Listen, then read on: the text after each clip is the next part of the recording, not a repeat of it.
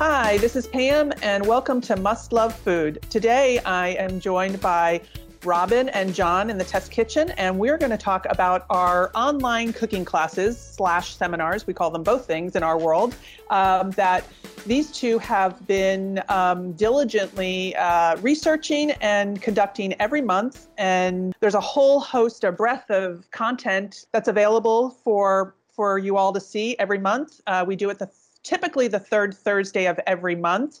And this week, John will be doing a class on barbecue rubs and sauces. I'll say one last thing. These are usually, 30 minutes, 45 minutes. There's opportunity when you watch them live for a live Q&A. Key into your keypad and you watch it online.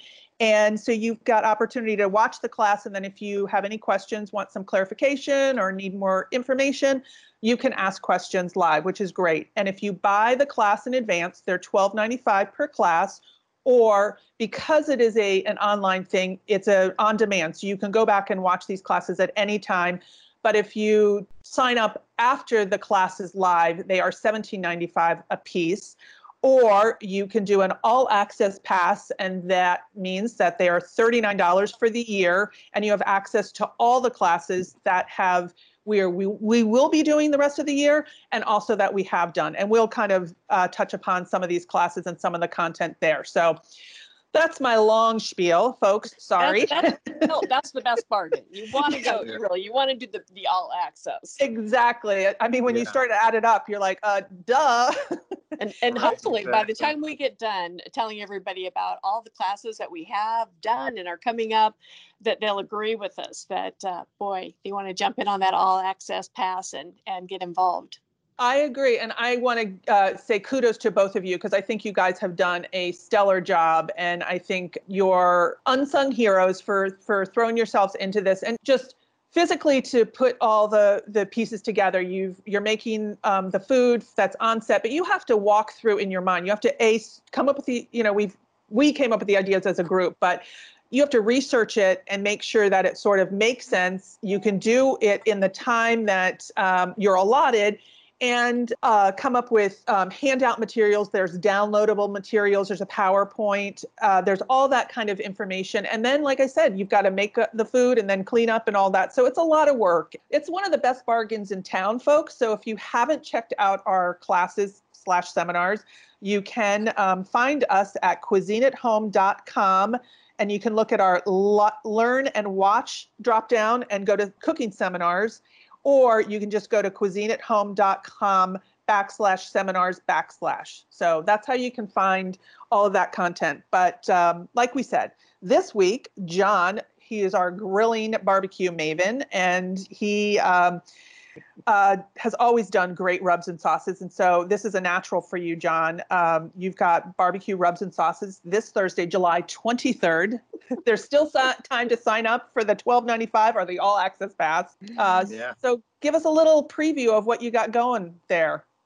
Well, then there you go. I want to say right off that the seminar is literally just about sauces and rubs. I'm going to pair them up with some of the recipes within our sauces and rub SIB, great grilling sauces and rubs.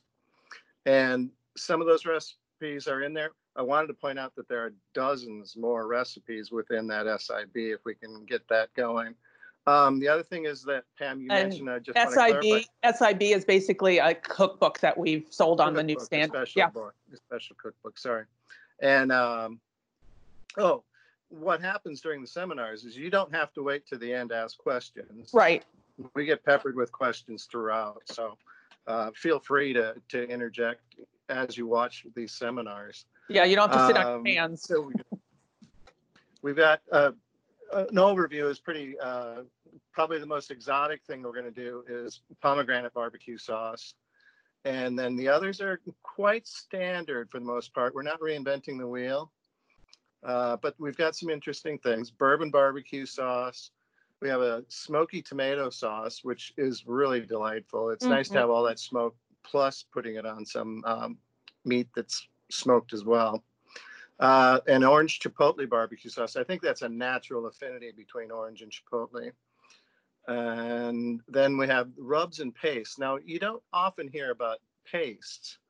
And we have Thai paste, inspired Thai style type paste that's spicy and sweet and what is it? Umami, I guess. That comes across, and then a more of a European herb garlic paste, which goes really well. And but all of them, the rubs and the pastes, actually pair nicely. They can all stand alone, but they also pair nicely together as well. So if you put like the Cajun rub on, and then you do the garlic paste, it'll really complement each other. It works out really well. I'll be covering seafood, chicken, beef, and I want to say lamb. No, pork? lamb. Pork. Oh, pork. You're right. It was pork. Although not, yeah, maybe lamb as well. Sorry. Yum. Yeah, and that came out a long while ago, but it's still relevant today, and there's still a lot of interest in it. That's right. And we have those books up for sale on Amazon, and there is a grilling book that will soon be available on Amazon. Oh, I don't think it's fantastic. available just yet, but it will very soon be available on Amazon. Right. That's print on demand, or Yep. Yeah, Okay. we've switched from our cookbooks, the SIBs, as John called them earlier. We've switched from selling our cookbooks on the newsstand to selling them on Amazon. So people have access to that content.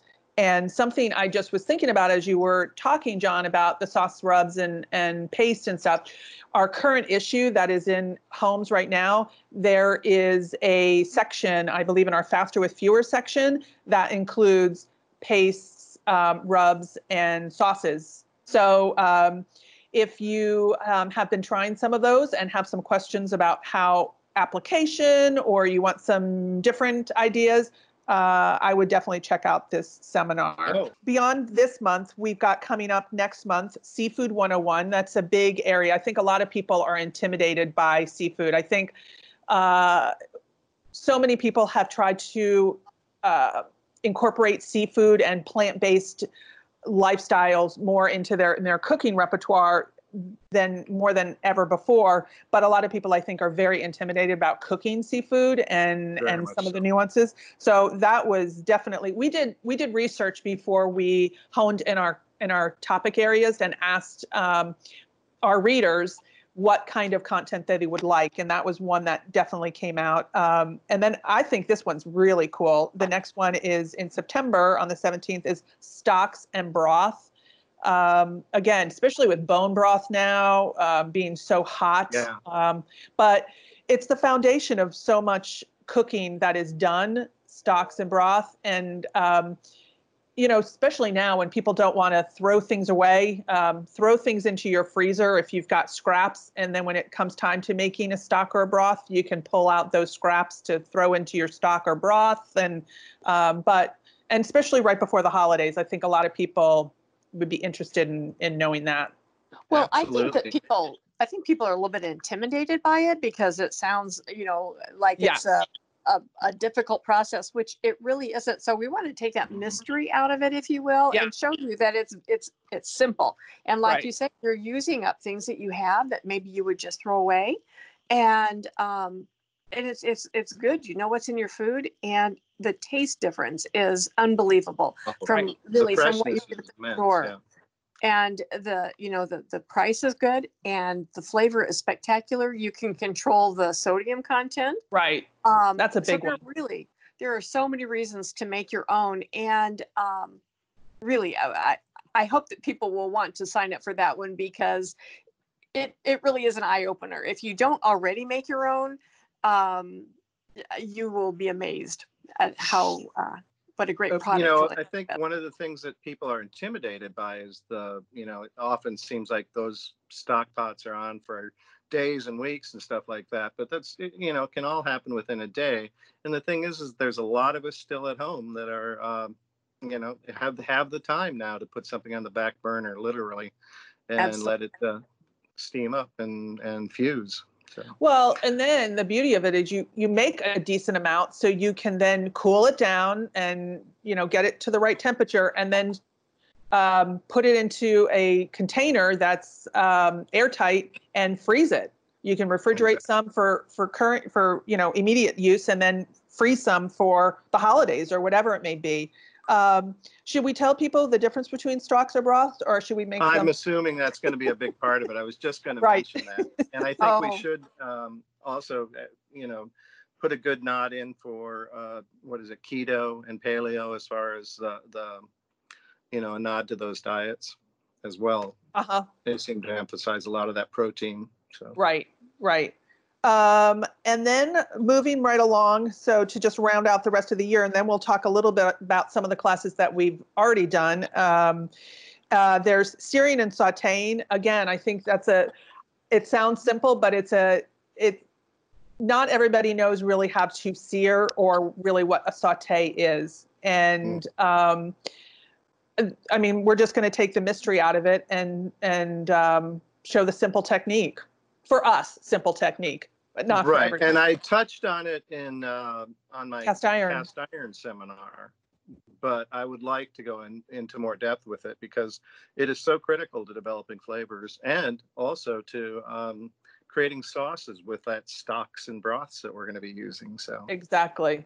And then moving right along to just round out the year, we've got our Thanksgiving hotline again. And so think of us as a live Butterball turkey hotline. So it doesn't have to just be turkey related, but if you've got Thanksgiving questions, it's November 19th, and we will field questions that you have.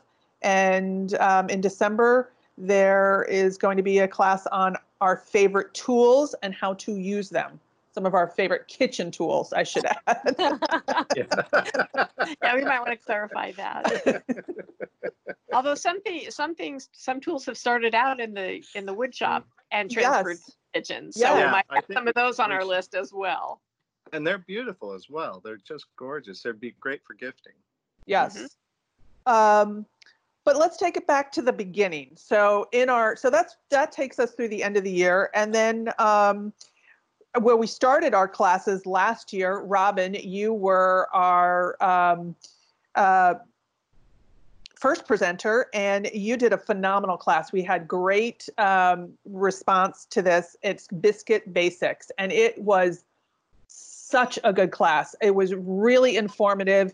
I think you showed like 3 or 4 different types of biscuits, and we had some good questions from people calling in or writing in, I guess it is, excuse me. But I loved that class. What were the biscuits you did again? I'm trying to think. Oh my gosh. I know you did an angel biscuit and a drop biscuit, right? Right. And your buttermilk biscuit. We talked about beaten biscuits. Yes, we talked about. We didn't do those because those are a form all into their own. Well, I think there's sort of a segment of the population that likes beaten biscuits, or maybe grew up with them. I think so, but yeah. Oh, Don did that class too. I'm sorry. That's right. You did that class with Robin. Yeah, we did. Yeah, we did. It was fun. Yeah, it was eye-opening for me. That's what I thought.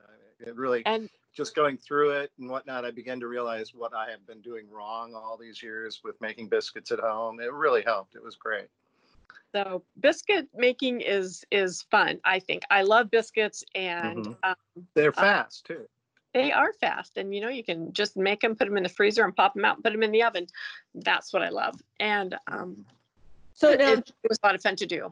So we kind of said John is our sort of sear guy and our seafood stock barbecue guy. Robin is definitely baking and all. I was curious to ask, because our baking classes and our dough classes you've taken a lead on.